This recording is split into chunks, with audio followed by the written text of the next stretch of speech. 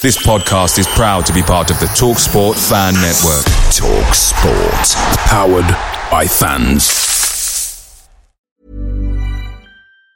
And there it is, that's as good as it gets on this stage. Nissan Townstar EV strikes again. It's an unstoppable van, unstoppable.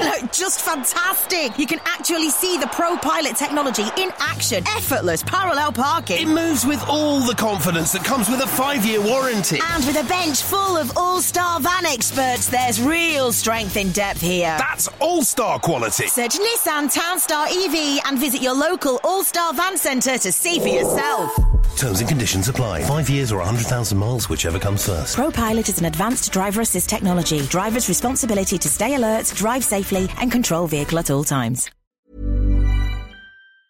The TalkSport Fan Network is proudly supported by McDelivery, bringing you the food you love. McDelivery brings a top-tier lineup of food right to your door. No matter the result, you'll always be winning with McDelivery. Order now on the McDonald's app and you'll get rewards points delivered too. So that ordering today means some tasty rewards for tomorrow. Only via app at participating restaurants. 18 plus. Rewards registration required. Points only on menu items. Delivery fee and terms apply. See mcdonalds.com. This is the besotted pride of West London podcast. It's after the international break and it looks like there's a bit of slumber going on. A lot of players still sleeping in the Griffin Park zone because we didn't get the result that we wanted. Bristol City came down here, 1 goal to the City, and Thomas Frank's first game in charge hasn't quite gone according to plan. We've got the City boy in the house here. City boy, you're going home quite happy, aren't you? Yeah, very happy.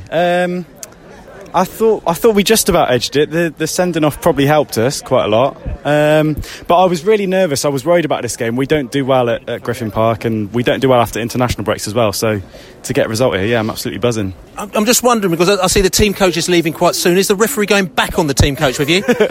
Well, it's funny you say that because we felt the same way in the first half. But yeah, certainly. I mean, I thought he was poor for both teams, to be honest. There was a lot of soft decisions. In terms of the sending off, I didn't really see either booking properly, so I don't really know whether that was fair or not. But according to our iPlayer Bs who are watching it on iPlayer, they say that Mepham didn't touch the ball or didn't touch a player, and he got sent off. And it was very similar to the penalty that we thought that we should have had, where your player did exactly the same thing to us, and he didn't give it. So it's a bit of a strange one. Yeah, I mean, the view from the lower tier of the away end is pretty bad, to be honest. So you just have to kind of go off. Try and go off of how it looks. But I mean, so for the sending off, it looked like Eliasson was going through and he got kind of pulled back. It was definitely a booking, but whether it was a second booking, I don't know. It's in the game itself. I mean, Bristol City, you sort of started off, you were, not say under the cosh, but a little bit we were at you to start off with, and then you sort of slightly grew into the game as well, didn't you? Yeah, I thought we grew into the game first half. 0-0 was fair at half time, I thought. And then the game sort of swung our way in the second half, definitely. After you went down to 10 men. But yeah, like you say, we definitely started slow, and I think we were nervous because there is definitely a vibe amongst City fans that we don't do well here. So, we were kind of pleased to get in at 0-0, and then did well in the second half and ultimately deserved to win it. And the question I'm going to ask you, because all Leeds fans believe that this is true, do you believe that the Football League is corrupt? No. Do you? I think it's just only Leeds fans, actually. I mean, everyone thinks that, the Football League's corrupt against them, I imagine, but it's just a game at the end of the day. Back at the pub, a lot of confusion from Brentford fans, it seems, with that game. We're not quite sure if we deserved to win it, how we lost it, how we didn't really perform. What was going on? Well, I certainly didn't think we deserved to lose it. I'm not sure we did enough to win it, really. I thought in the first half lacked a lot of urgency, strolling around in the sunshine, but clearly the better team. And of course the sending off changed things.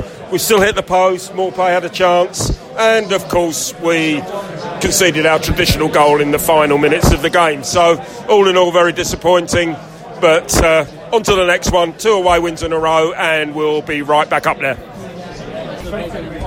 Disappointment all round from the Bees, isn't it? It's a disappointing day, really.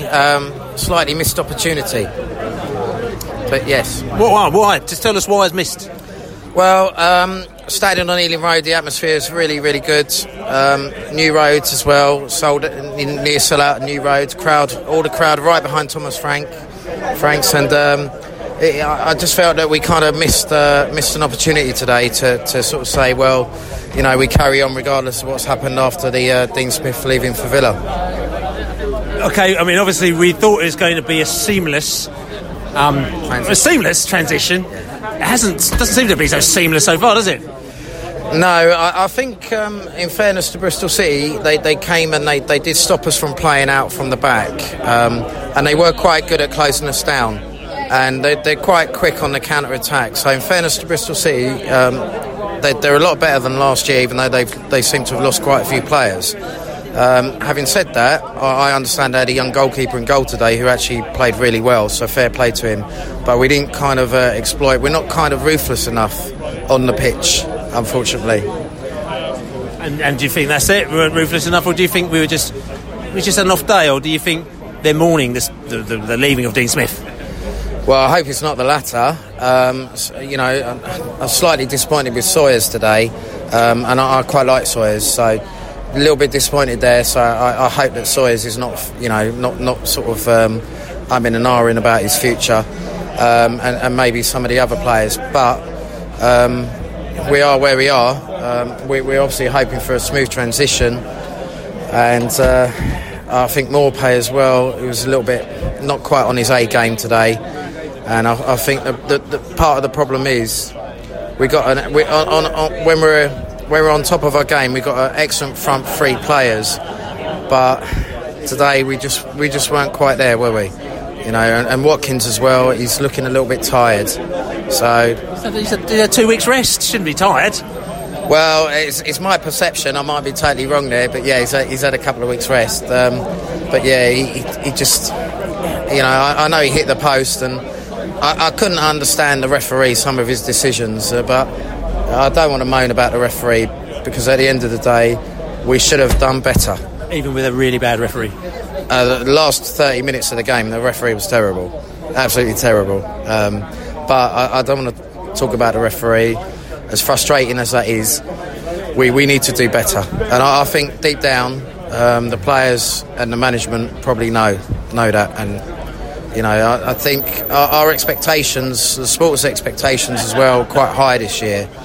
And a lot of people that you talk to expect Brentford, because we're no longer, if I'm allowed to use the phrase, dark horses. We're not dark horses anymore. People know about us, and they expect us now. Aston Villa, all these big teams, even Leeds. They know when they play us, we got some good players, and we're not here now just to make up the numbers. We're here to compete, and we want to get in that Premiership. And I got off the train at Kew Bridge, and looking at that stadium, it's coming together slowly but surely, and that's our vision, that's our future. But that sort of stadium, even though people criticise us because it's only going to hold 17,500, we need Premiership football, and we need it in the next couple of years. Well, I'm sort of stuck for words here. I can't even enthuse or do the things that I normally do after the match, because a bit of a sort of wet blanket as far as I was concerned, that was. I agree, actually. I'm slightly disappointed with that game. I thought we had chances to score when we had 11 men on the pitch. Our disciplinary record really does need looking at. We've picked up another 5 yellow cards today, possibly, due for another fine probably. And if you go down to 10 men, more than likely you're going to lose the game, and we probably didn't deserve to win.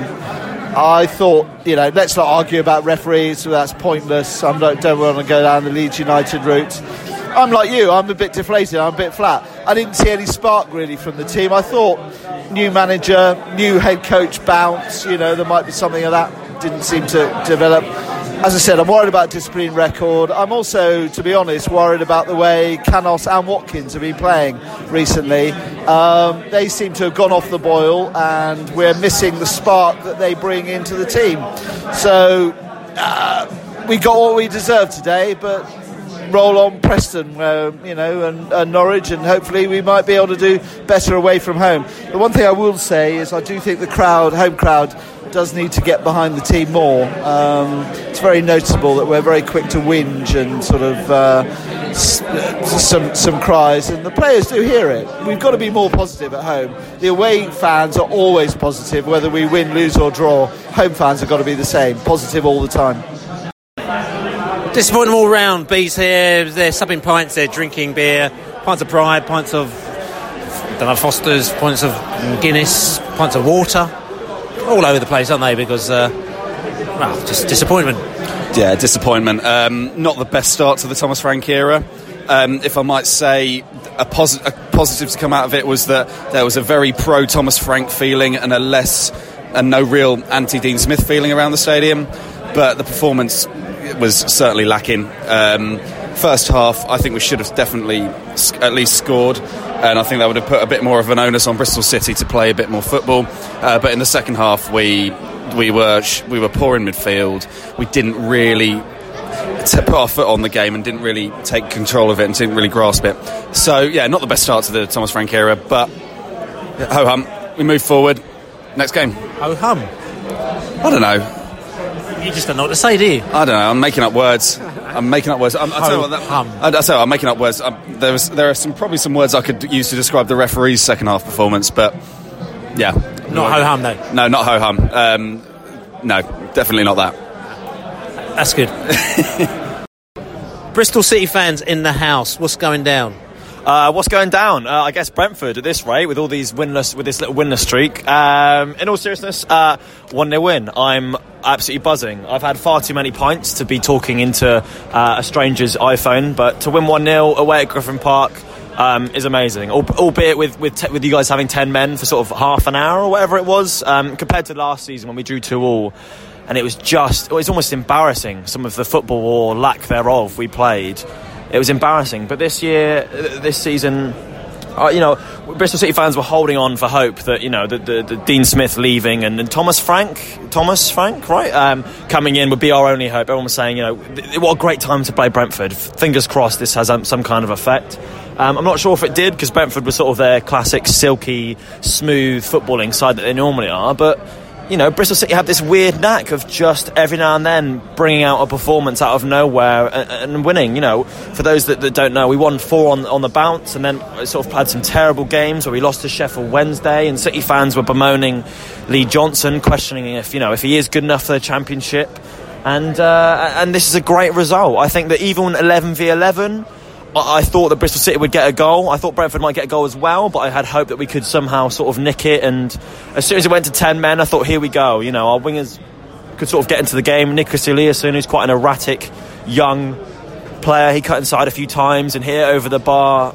And he came up first league goal for Bristol City. And I've got to say, I think Griffin Park will be is up there for sort of away fan match experiences. I know the ground itself is, it's not particularly modern, it's not particularly amazing, it's very hard to get food, you don't sell beer, but there's a lot of pubs nearby. We're in the Globe, shout out to the Globe if for some reason their manager is listening, which I doubt he is. It's a really good pub, and there's something about a terraced away end. I've for the Bristol City podcast that I run, I interviewed a guy about safe standing.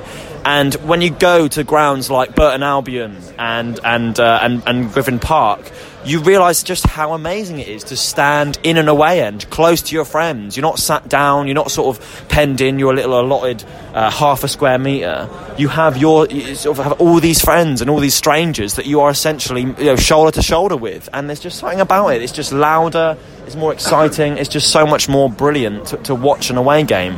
Although if I was a Brentford fan, I'd ask for seats, because away fans seem to make far much noise than the home fans. Well, it depends. It depends on what you want to do. I mean, people say it's an advantage, and you try and give your home advantage and stuff. But I just think football fans are football fans, and at the end of the day, I also think that away fans create an atmosphere. Sometimes it actually gives the home fans the opportunity to try and create a bit more of atmosphere. And if there's 15,000 or 18,000 fans in the stadium and 3,000 away fans to make an atmosphere, then if those 15,000 fans can't make more atmosphere, then there's 3,000, then there's something going wrong.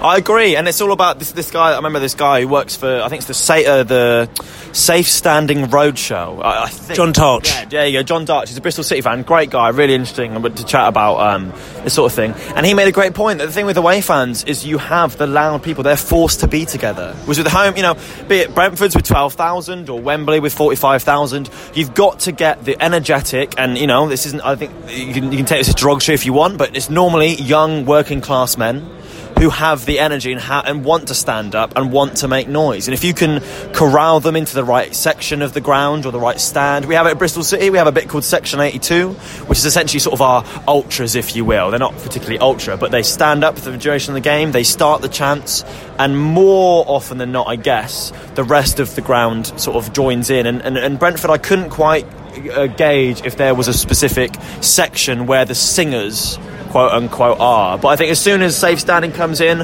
I hope that all Football League clubs adopt it, because honestly, maybe Brentford fans don't sort of appreciate this because they've never been in the away end in their own stadium, of course, but the away end at Griffin Park is just genuinely enjoyable. That used to be a home end. Wow, really? So what? So the home fans used to stand up and the away fans used to... Well, I don't know who was in charge of that decision to swap.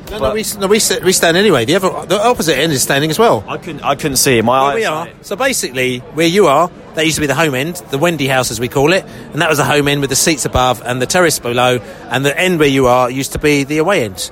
And that's the way it was for a while, because it's a long story. But that end that used to be the Royal Oak, used to be a massive end which held, I don't know, about 7,000 or 8,000 people, and they got chopped off for the houses behind. Okay, well, I've got a question about the you guys getting a new stadium. I mean, what's the current capacity? Roughly 12,000? I think you're roughly 12,000. We've got 12,000. We're going a bit off-piste here, but the Bristol City event know 12,000 here, Griffin Park, 17,250 at the new stadium. But at the end of the day is that, we don't want a 30,000 stadium, or I don't want a 30,000 stadium. I'd rather a smaller stadium with much more noise and much more compact, and just get everybody in and just make a load of noise, and 3,000 away fans and Bob's your uncle. But anyway, listen, Bristol City today, listen, obviously very happy with the result, but do you think you're going to kick on from here?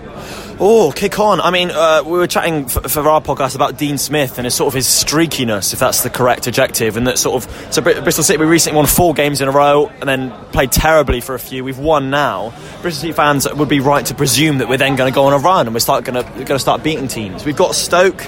I mean, Stoke are a weird team. I don't understand how they haven't won every single game with their sort of squad. I mean, the way we've been recently and in recent years under Lee Johnson, I'd say yes. I'd say we're going to start winning games. We're going to start moving up the table. I think playoffs is slightly unrealistic, just because we don't quite have our full strength team and we don't quite have enough firepower, albeit Andy Vyman started the season so well. To kick on from here, I'll go yes. I'll nod strongly. Hello. Not happy, are you? No, hello. Not happy, are you? Nope. Tell us why. I just don't think it's two or three players that just aren't performing. I'd say that Watkins is falling away. I'd say that Canos is falling away.